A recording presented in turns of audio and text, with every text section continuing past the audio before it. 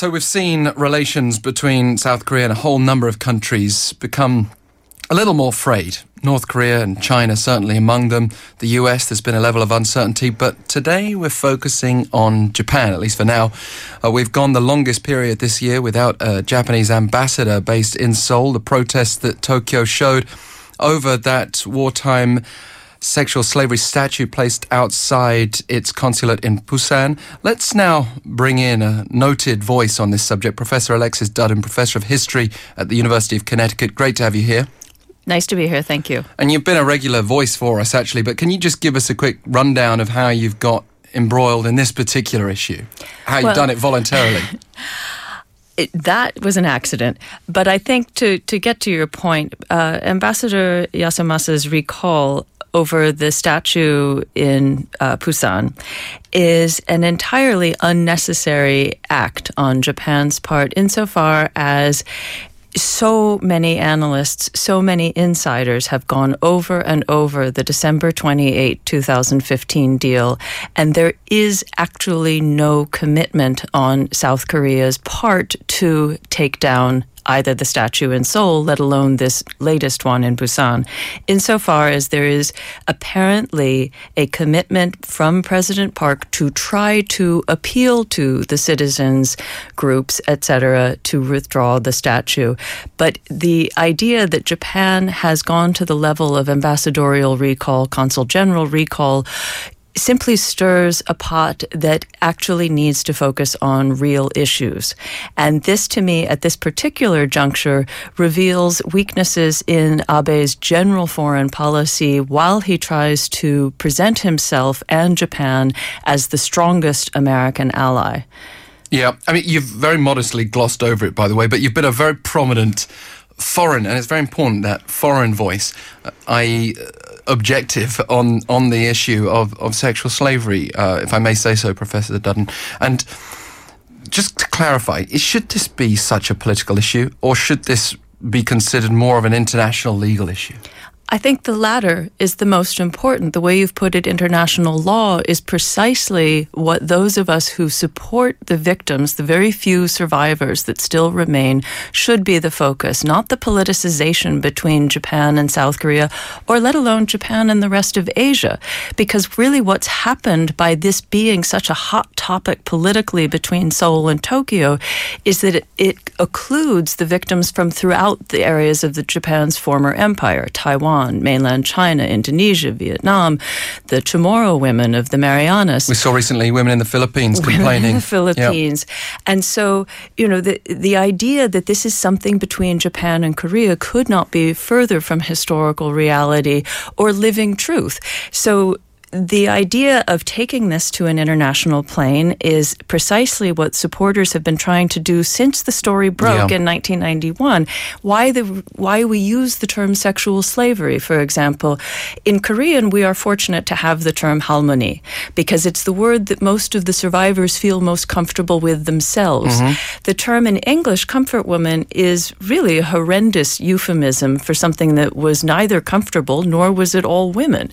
There were girls, there were men and boys involved in this system. And so all of the words that we use matter, but the ones that matter most are the ones that help the survivors. And so sexual slavery is the term that the United Nations uses today for victims of ongoing conflicts that target women, girls, especially during wartime. Yeah. So Security Council Resolution 1825 most specifically goes after this. It was a Japanese professor of international law who introduced the term sexual slavery.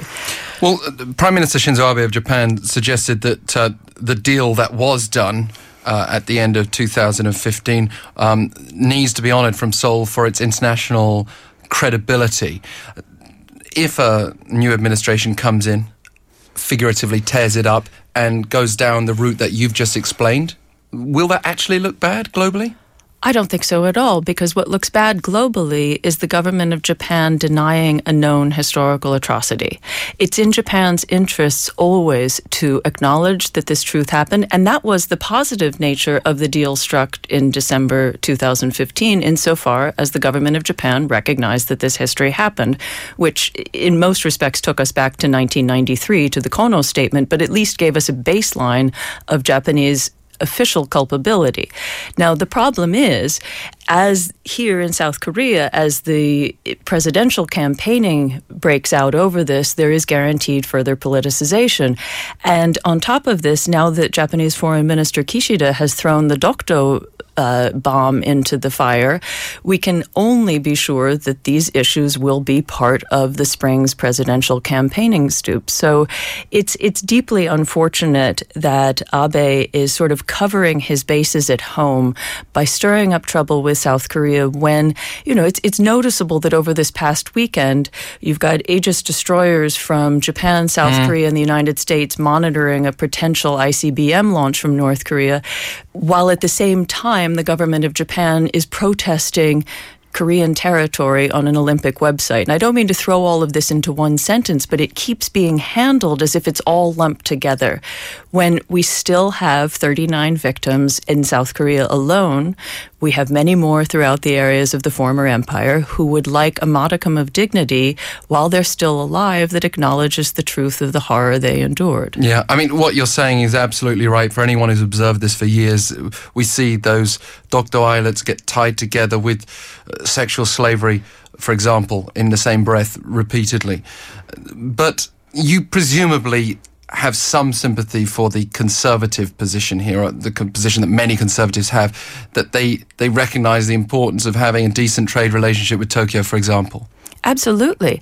Not only do I recognize the conservative position, it's actually a fairly conservative position to acknowledge one's national interests. And one's national interests begin by acknowledging suffering of one's own people. And so I don't actually think that the conservative position here denies the history that happened to the women. Well, this is where conservative exactly it gets requires murky, a different definition. But they would like to tone down the anti-Japanese rhetoric on the street.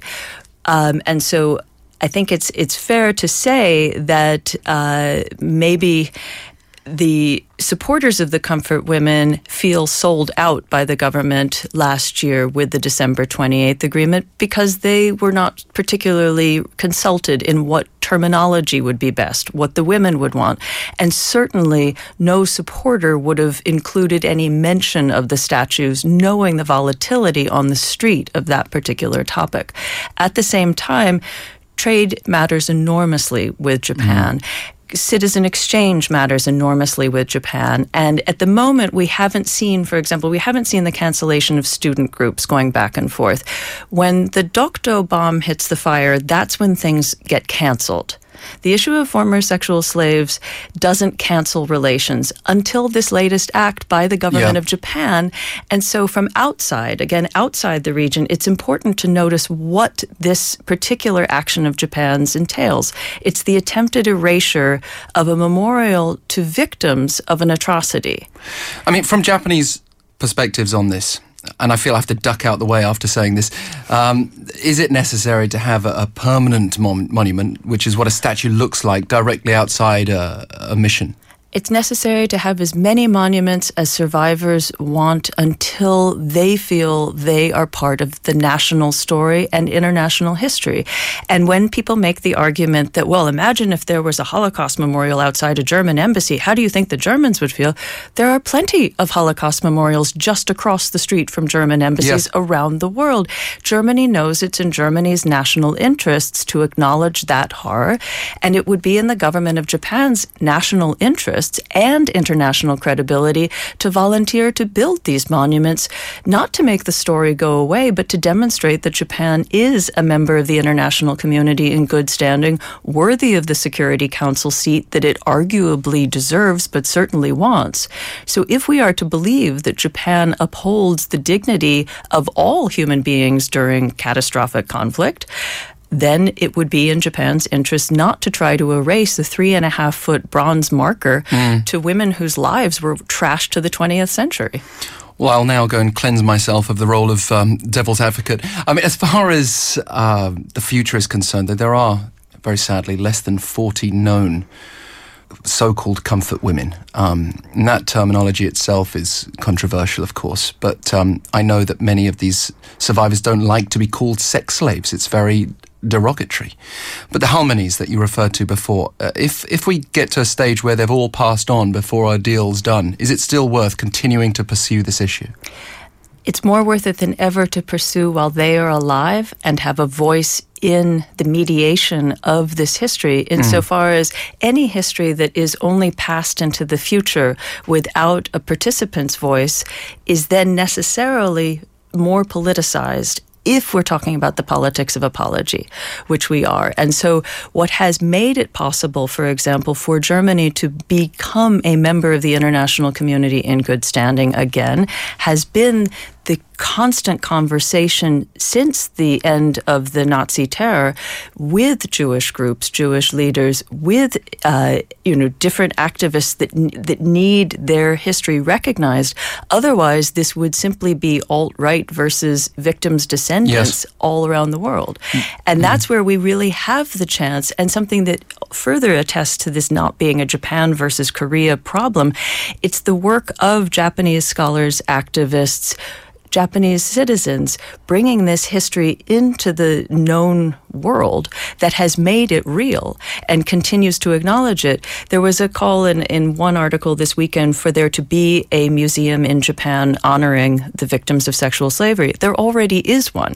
The fact that it's not better known outside it's where I go to do research. It's where many of my Korean colleagues go to do research, because for the longest period of time, this group called Women's Active Museum has best archived the reality of this history. But it is perhaps a lot to ask of the ordinary populace to stay focused on one issue for very long. And the problem is that under Prime Minister Shinzo Abe, we've had so many years of this that he seems to be using time as a weapon.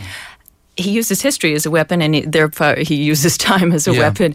I think it's important to place what's just happened in the context of his failures in December, which very much his most important issue are the Northern Territories, what Japanese call the Northern Territories, the island dispute Japan has with Russia, the Kuriles.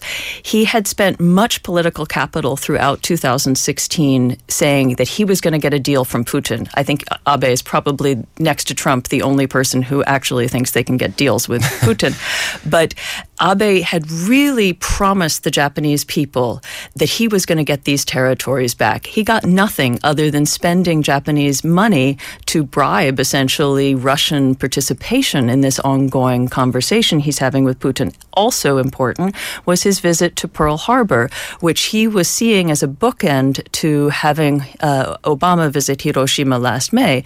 When Abe went to Pearl Harbor, I was fortunate to be in New York, and I was watching it on CNN. I was trying to watch Abe's speech. Abe was not shown on American television as he was giving what he wanted to call his great moment of reconciliation with the United States. CNN waited until Obama was talking. Yes. The only way to watch Abe was on a local Honolulu website streamed on your computer. So that was a total failure. It was just not real. I mean, yes, the New York Times put it on the front page, but nobody cared because Princess Leia had died. And so he had these big moments of nothingness in December. So he returned home. His defense minister immediately visited the notorious Yasukuni Shrine to shore up the base of right-wingers. And then with the Busan statue, it was almost a gift saying, well, now we can smack Korea, and that'll make us look strong. You know, we could listen to you for a considerable period of time, I'm sure. It's always enlightening to have you in the studio, Professor Dudden. We've got to leave it there. We're out of time. Thank you so much for speaking with us. Thank you. Professor Alexis Dudden from the University of Connecticut.